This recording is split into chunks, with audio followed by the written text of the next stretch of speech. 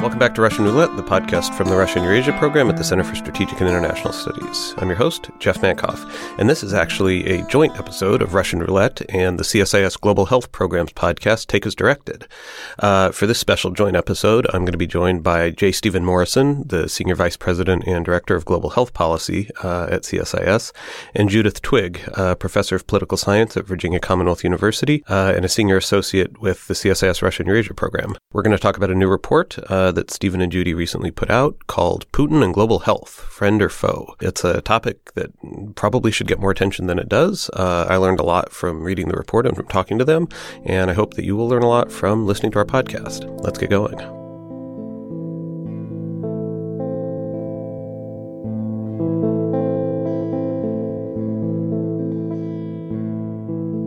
In the last decade, Russia has increased its global engagement in non-communicable diseases and tuberculosis, while at the same time pursuing policies at home that are giving rise to HIV/AIDS and drug-resistant tuberculosis epidemics that are a risk for both its own population as well as the population of its neighbors. These developments have unfolded against a backdrop of highly malevolent Russian behavior across many fronts that has resulted in the imposition of extensive sanctions. What to make of this pattern, and what should the U.S. strategy of engagement be in the area of global health? Today, we explore these issues in a special joint episode of Take as Directed as well as Russian Roulette. I'm joined by my colleague Jeff Mankoff and Judy Twigg. We discuss Judy and my recent analysis, Putin and Global Health, Friend or Foe, which outlines an opportunity to expand U.S. engagement to promote health security and counter Russian influence in Eastern Europe and Central Asia. Thank you both for being here today with us. So let's get started. Judy, I'm going to ask you first. Give us a really quick synopsis. What's in this paper? What's our argument? So over to you, Judy. Thank you for cooperating and putting this paper out. I think it's a great paper. I thoroughly enjoyed working with you and putting it together, as usual, and we couldn't have done it without you. So go ahead and give us the big picture. Thanks, Steve. Always a pleasure to work together with you and Jeff and everyone here at CSIS. This paper was predicated on an observation that over the last decade or so, Putin and Russia have become fairly aggressive in expanding their health diplomacy, primarily in the areas of non-communicable diseases, NCDs, and tuberculosis, TB. And they've launched those initiatives, which have included hosting a bunch of high-level meetings, putting their personnel in high-level positions at the World Health Organization and other entities, hosting the World Health Organization's European NCD office in Moscow, and putting in a fair amount of money to support the activities of that office. All of these initiatives follow the tremendous progress that Russia has made at home, undeniable progress in combating its own dire issues with non-communicable disease and tuberculosis, and emerging really from crises in both of those areas in the 90s and doing some turnarounds over the last decade. So good for them. It's important to acknowledge those successes, and it's important to be appreciative of the resources that they have committed, the personnel that they have assigned to roles in the global arena in these areas. The paradox, the quandary comes in looking at some of Russia's other behaviors in the global health sphere that are considerably less productive. I would go so far as to say deliberately disruptive with pernicious, malignant effect. One of those is in multi-drug resistant tuberculosis, where Russia continues to have a serious problem with addressing the socioeconomic determinants of tuberculosis and getting a handle on the drug-resistant form of the disease and the potential spread of that drug-resistant disease beyond Russia's borders. And then even more importantly, and connected to that, is Russia's position at home and globally on dealing with its HIV epidemic. Russia is overtly hostile to virtually all forms of harm reduction, and in particular, it does not legalize opioid maintenance therapy, substitution therapy, methadone. And that has contributed to, it's responsible for an inability for them to turn around their epidemic at home. And they're putting a lot of pressures on their neighbors in the region, in Central Asia and Eastern Europe, to reverse the progress that those countries have made in harm reduction policies. Really, other than Uzbekistan, pretty much everywhere else in the region has moved forward pretty far beyond Russia in enlightened best practice policies with harm reduction, substitution therapy, needle exchange. And there's a danger that the political pressure that Russia is putting on those countries to backslide in these areas puts this part of the world at risk in moving forward with important goals on addressing the HIV epidemic. So the bigger sets of questions that these patterns that we see from Russia, this behavior that we see from Russia, the big questions that this raises have to do with how the United States responds. As Russia pushes into this global health space in some ways that are productive, in some ways that are pretty clearly counterproductive, how can the United States exert its own responsive health diplomacy in making sure that we're providing a set of tools and incentives for our friends and our potential better friends in the region to do the right things, both in terms of the ultimate goal, which is achieving better health outcomes, but also in making sure that we're positioning health in the right way in terms of the geopolitical activity that's taking place in the region. I'm going to turn to Jeff in a moment. I just want to add a couple of other thoughts here that on the external domain, that is Russia's behavior outside of its borders. There's been a trend line in the last 10 or 15 years around elevating health security as a matter of global cooperation and global public good, something that requires much more careful deliberations and coordinated action. And yet we are seeing a deterioration of the ability to cooperate on these matters. We are seeing it happen at a time when vaccine hesitancy has skyrocketed globally in many different contexts. All of those contexts quite different. Yeah. But Russia figures in the discussion around disinformation, social media campaigns. So that's an important thing to note. The other is their epidemic on HIV is big. Yeah. And we are here at CSIS in a separate line of work are looking at the risk of a resurgent epidemic globally in HIV. And one of the things we're doing is looking at, well, where are the hot spots that we haven't paid sufficient attention to?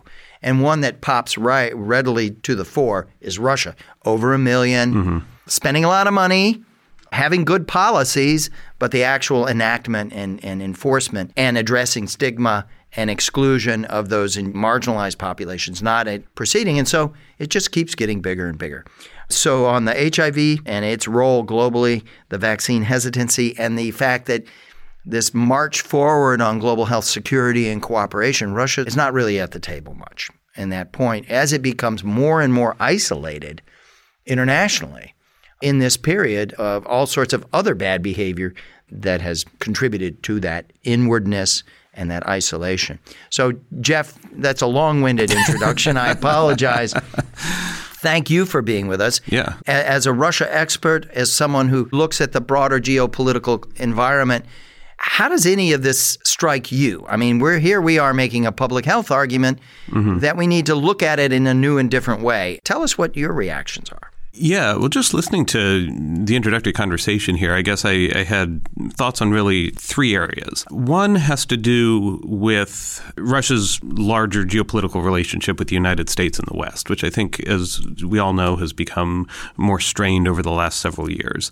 And in part what that means is that I think there's less openness to cooperation in general. There's active attempts to break avenues of cooperation that had been developed in the past. And I don't know exactly how this plays out in the public health space, but certainly in a lot of other, non-specifically security-related areas, a lot of the work of building up cooperation that had been undertaken over the last 20, 25 years has really gone into reverse, and it's made it harder to get buy-in from Russia on dealing with problems that we have in common. Give us a couple of examples, non-health examples. Obviously, on economics and trade is a huge example. I think, the push in the United States and in Western Europe for most of the 90s and the 2000s was to expand economic linkages, to get Russia into the World Trade Organization, to have more business-to-business contacts so that you have stakeholders on multiple levels who can insulate the relationship from various kinds of political shocks. And it worked up to a point, but then once you had a big political shock, the response on both sides was, to go after some of those areas of cooperation that had been built up. Another one is the Bilateral Presidential Commission, which was this series of working groups that was put into place by President Obama and President Medvedev as part of the U.S.-Russia reset in 2009. And it covered areas including health and trade. We were involved in some of those follow-on activities. Yeah, and now as a result of the war in Ukraine and the sanctions, a lot of that has gone away. So we just don't have as many sort of avenues for interaction and for shaping behavior as we had in the past. The second observation, I guess, that I had has to do with sort of how Russia is positioning itself domestically and the role of certain actors in Russian society and the impact that they have on framing the way that Russia approaches some of these problems. You're probably aware that as part of this escalating confrontation between Russia and the West, there's been a real push to define Russia as a bastion of quote-unquote traditional values. And that has involved elevating the role of the Russian Orthodox Church, promoting what Putin talks about as traditional family values, which has been part of the Russian brand, both domestically and in terms of Russia's foreign engagements, which I think is why there's some affinity for Russia on the part of various right-wing groups in the United States and Europe. But I think on the issue of public health, this has implications because, of what it means for how Russia deals with what you called stigmatized populations, people engaged in sex work, for example, LGBT people, people who are at high risk of contracting HIV. Drug users. Yeah, injectable drug users. So instead of focusing on harm reduction, which is, of course, what we've been emphasizing for a long time, I think as part of this kind of shift towards a more quote-unquote traditional values-oriented approach and elevating the role of groups like the Orthodox Church, one of the consequences has been, to go back to this more punitive approach that I think we pursued towards those populations 20 or 30 years ago. And of course, this isn't a problem that's only confined to Russia's borders because, as we know, these epidemics travel. They travel with people and with goods. The other piece of that, on the drug side, I guess I would also add that there's a bigger issue sort of surrounding Russia's approach to fighting the drug epidemic, narcotics.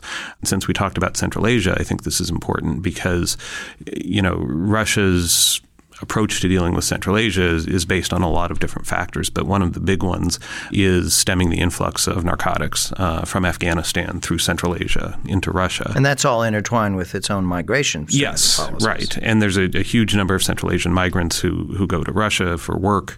They're stigmatized in various ways as well. But so, as Russia has become more isolated from the West, more kind of approaching its own public health problems through the lens of this traditional values agenda, I think as it seeks to deal with this problem of drug trafficking and drug addiction, it's pursuing policies not only domestically, but as you were saying, vis-a-vis its neighbors that from a public health perspective are not especially helpful. And then the final point I would make, you raised the vaccine issue and the rise of sort of anti-vaccine sentiment in the West. This is an area where I think there's a difference between what Russia does domestically and then how Russia sort of engages abroad. Because actually within Russia, rates of vaccination for things like measles and polio are high. But as it has on a number of other issues, Russia's identified this skepticism towards vaccines as an area where there are political divisions that it can play on in the West, and so has actually promoted some of this skepticism towards vaccination on social media, not because Russia's decided that it wants to create measles epidemics, but because it's an opportunity. Yeah, it's decided that it wants to sow divisions and that this is a cleavage that it can play on.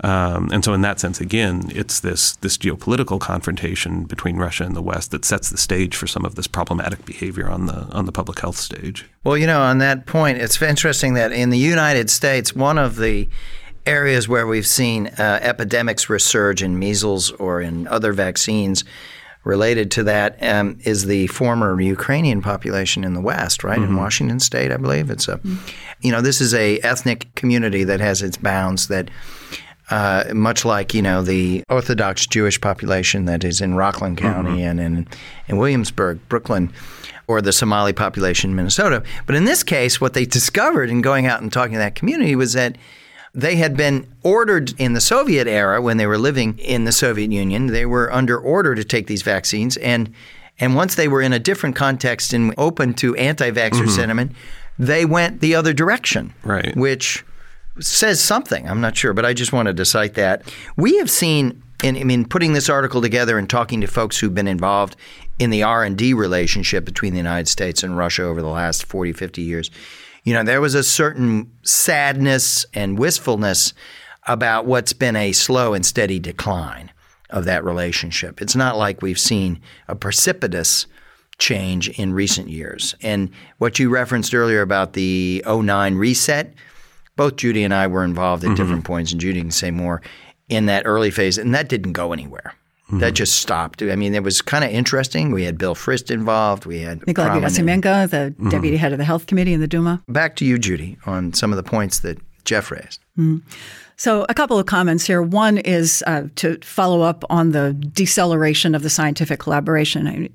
It's been in decline, but there's still a good critical mass of work happening, being funded by Fogarty and NIH. Certainly a lot of European partners are trying to continue those collaborations. But boy, the Russians are making it hard. The Russian government is making it hard. They're putting increasing restrictions around the types and frequency of contacts that Russian scholars and academics can have with Western partners. It's getting harder to get biological samples into and out of the country.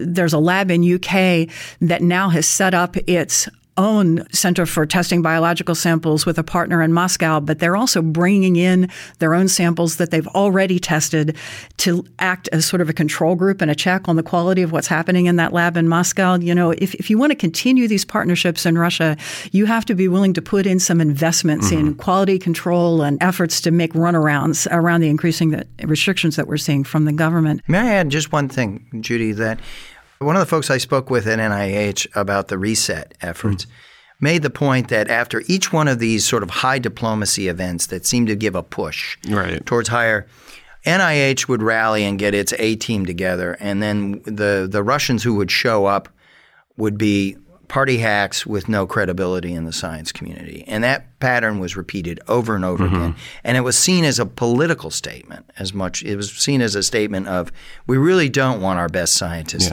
out there consorting. We want reliable political hacks. And so that undermined the enthusiasm or willingness on the part of our senior leadership on the science side. Right. Why is this a good use of my time? To waste a lot of time rallying our best and brightest to come to the table. Yeah, I think I don't remember exactly how many working groups there were under the Bilateral Commission, but some of them definitely worked better than others. And I think there was this real political push from the Obama administration to set these things up, and actually getting buy-in from the different stakeholders, both in Washington and in Moscow, the mileage varied a lot. It's interesting to hear that the health working group was struggling because of Russian resistance. And the potential in return in these collaborative investments is getting to be more of a question mark. When you look at the brain drain from Russia, and a lot of Russia's best scientific brain power isn't in Russia anymore. It's in Silicon Valley. Exactly. Yeah, it's a hard sell. And looking particularly within the narrow scope of public health, the bench in Russia isn't deep at all. And most of their best people are working in London. They're working in the United States. They have a handful of sort of token good people who they trot out at every international conference. So it's the same people at all these international conferences. And the bench is shallow beyond those people. There's not a new young crop of upcoming public health specialists ready to take the reins and advance Russian science in this area. Now, the point you make, Jeff, about traditional values and the internal transformation that's been happening under Putin, this has great consequences on disease control if you're talking about HIV or TB or other related hepatitis C, because the most marginal high-risk populations, those populations are ones that through U.S. investments and partnerships, when you had a functioning NGO sector in Russia that was authorized and able and empowered to operate, they were at least given cover to open a relationship and try to get access to those populations. And I wanted to ask Judy to talk about, in the period in which there's been the drift towards a higher emphasis on traditional values, there was a collapse of the NGO sector and the protections or validation or access to those key populations. Yeah, well, and I would just add, too, that that's also a piece of the escalating U.S.-Russia confrontation, because one of the things that Russia has done has made it much harder, in fact, almost impossible for Russian NGOs to accept foreign funding now. Right. And we think of it largely as sort of going after IFAS or National Democratic Institute or but it's across Republican the board. Institute. But the same thing happened on the public health side with huge consequences downstream. Absolutely. So we can talk, just about HIV. There used to be hundreds of young, energetic, incredibly skilled people working in civil society on HIV back at the time when they were funded by the Global Fund and USAID and a whole lot of European institutions. And those are external funders that were bringing in not just money, but technical capacity, expertise. Mm-hmm. They are all gone now. And so hats off to the 100 or so remaining NGOs that are still fighting that fight in Moscow and in other places around the country. They're doing it with whatever funds they can gather and whatever technical expertise they can amass.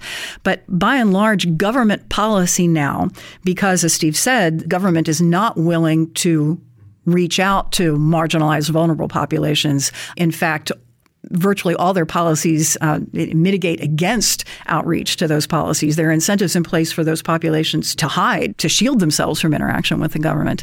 And so Russian government funding and Russian government policy is very heavily oriented toward testing and treating HIV. The prevention agenda is virtually non-existent. Mm-hmm. And there's no country in the world that has tested and treated its way out of an HIV epidemic. You have to do the prevention work as a part of your multi-pronged approach to dealing with the epidemic. And there's no education, there's no communication. There's just very little happening in getting at the vulnerable groups that need the help the most. Some of the data that's in our paper I found astonishing on the HIV side of things. And I wanted you to say something more about that, because that data shows a trajectory that is very scary. If we're thinking ahead, say a bit more, like what is the epidemic, the HIV epidemic, in your estimation, Judy? What's the epidemic likely to look like in 3 to 5 years? The official numbers, and there are a couple of different sets of official data, so we don't know for sure, but we think there are about 1 million cases of HIV. Still predominantly an epidemic among injectable drug users, but increasingly also we're seeing the reporting of cases among the sex partners of those drug users. We have no idea what's going on with men who have sex with men because of the legal environment surrounding that population. Where it's likely to go, I think, is at best a stabilization, more likely an increase because of the lack of prevention outreach and harm reduction services, an intensification of the epidemic among injection drug users and among their sex partners. We're already seeing about 10% of mortality from infectious disease in the country from HIV/AIDS-related causes. That's only going to go up over time, and it's a health system that just doesn't have the capacity to deal with this. Jeff, can I ask you to offer a bit of some thoughts around Crimea and Donbass on Ukraine? I mean, within the health world, what happened in Crimea and Donbass was shocking in terms of those who were on substitution therapies, those who were receiving other forms of assistance. And there's been a lot of commentary on that. But that was a health security dimension embedded within the bigger crisis. Yeah, right. I think there's an issue that we really struggle with, not only in the public health space, but how do you engage populations in these occupied or unrecognized territories, especially when the U.S. government and other Western governments have imposed pretty comprehensive sanctions on people, companies, entities, within these areas. In this particular case, the Russian government also makes it hard. I mean, they're not allowing international health workers or public servants to go into places like Crimea. So they've just kind of become these black holes. But, even in places where there's a little bit better, where it's a little bit easier in terms of Russia's own policy, some of these other unrecognized states and territories, the fact of sanctions and the fact of, trying to isolate these areas as a form of punitive diplomacy, I think actually makes it worse in some ways to deal with the day-to-day concerns that people living in Abkhazia or South Ossetia or Nagorno-Karabakh or Transnistria or wherever it is are actually going through. We had a chance recently to speak with the leadership in Ukraine of the Public Health Alliance, which operates in the Donbass areas. And there's been a depopulation, but it's becoming a very aging population. But I was surprised at the degree to which there was access into those areas by a non-governmental organization. That was you were in government-controlled. This is government-controlled Donbass.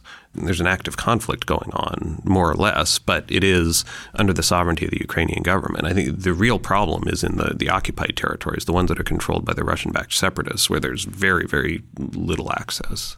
So we're getting towards the end of our time here. I want to come back to the bigger question of what's our world going to be like if Russia has moved into a position of increasing inwardness and isolation and barriers that keep it in the global health scheme of things, but in many other dimensions. But here we're talking about in the global health dimensions, keep it separate increasingly. I mean, that seems to be one of the fundamental propositions or takeaways that one can see in this analysis that we have just And, we talk about this a lot in other areas in terms of, setting up a separate financial architecture, setting up a separate internet architecture. But I guess we're seeing it in public health, too. This is part of Russia's attempt to create an alternative, if not global order, then maybe kind of regional order that operates according to a different set of rules. And norms. Jeff, what do you think the implications, before we talk to Judy on the implications on the health side, what do you think the implications are long term? How much time do we have? No, I think this is one of the fundamental challenges that the United States and its partners are going to have in terms of dealing with Russia. Russia doesn't see itself as converging with the West anymore. It doesn't see itself as participating in a Western-led global order. And if it's instead going to be trying to construct a regional order based on the way things are done within Russia itself, that's going to be very problematic. I don't know that we have the interfaces for dealing with that. And I also think it means that countries and regions surrounding Russia are going to continue to be, and maybe in some ways become even more contested in terms of whether they associate with that Russian-led order or they don't. Judy, what do you think the consequences are, from your perspective, of a Russia that is increasingly outside the norm, outside the chambers of cooperation on scientific, programmatic, despite these things that we talk about in terms of NCDs and TB and modest investments in WHO?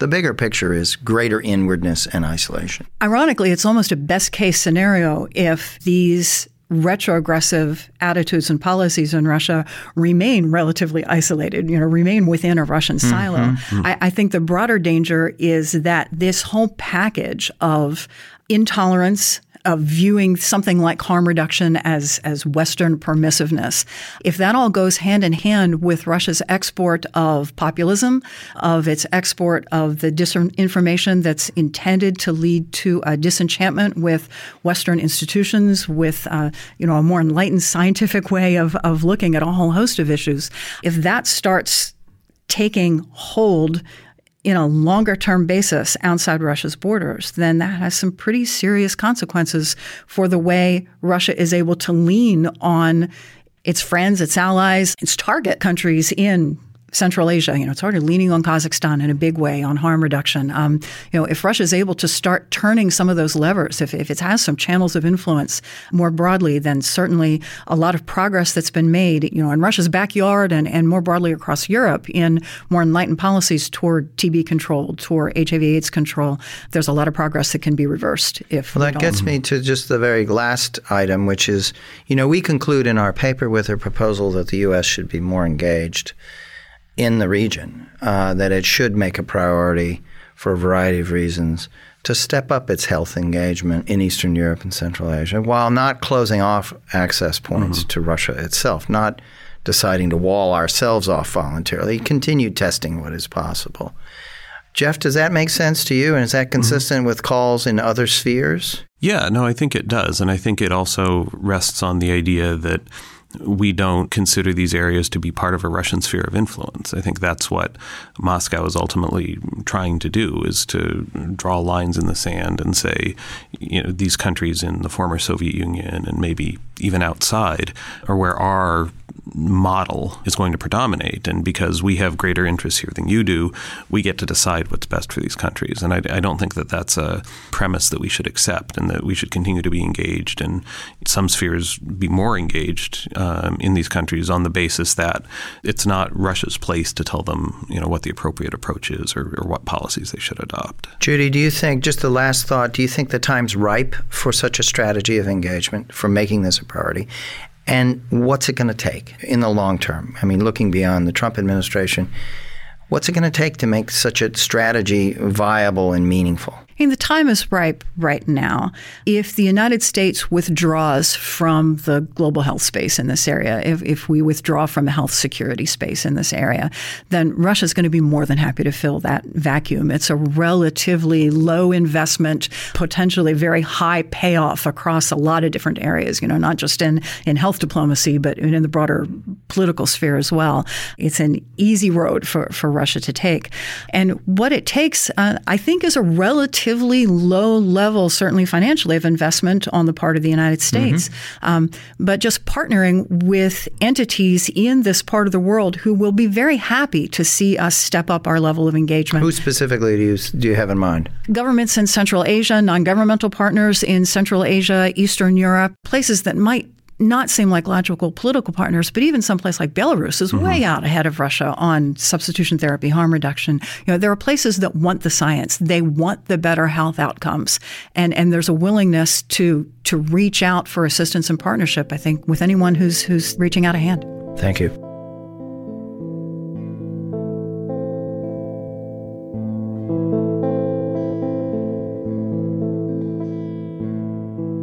All right, that's it for our show today. You can find a link to Stephen and Judy's bios in the show notes and a link to their recent report, Putin and Global Health, Friend or Foe. We encourage you to subscribe not only to Russian Roulette, but also to Take As Directed, which is the podcast from the Global Health Policy Program here at CSIS, which highlights important news, events, issues, and perspectives related to global health policy. And of course, for those of you who haven't already, you should subscribe both to Russian Roulette and to Take As Directed on iTunes, where you can leave all of us a rating and a review. And if you're not an iTunes user, you can check us out and subscribe on Google Play or on SoundCloud. Also, this is your biweekly reminder to send us your mailbag questions. You can email them to rep@csis.org with the words Russian Roulette in the subject line. You can also follow us on Twitter at CSIS Russia. You can follow the CSIS Health Program at CSIS Health. You can follow me at Dr. J. Bankoff. You can follow Steve Morrison at Morrison CSIS. And you can follow Judy Twig at JTwig9. Thank you, as always, to everyone who works so hard to make the podcast happen every 2 weeks, including our producer, research associate, and program manager, Roxana Gabidulina, the Global Health Policy Center team, and the entire CSIS External Relations and iLab team. Thanks again for listening. Talk to you again soon.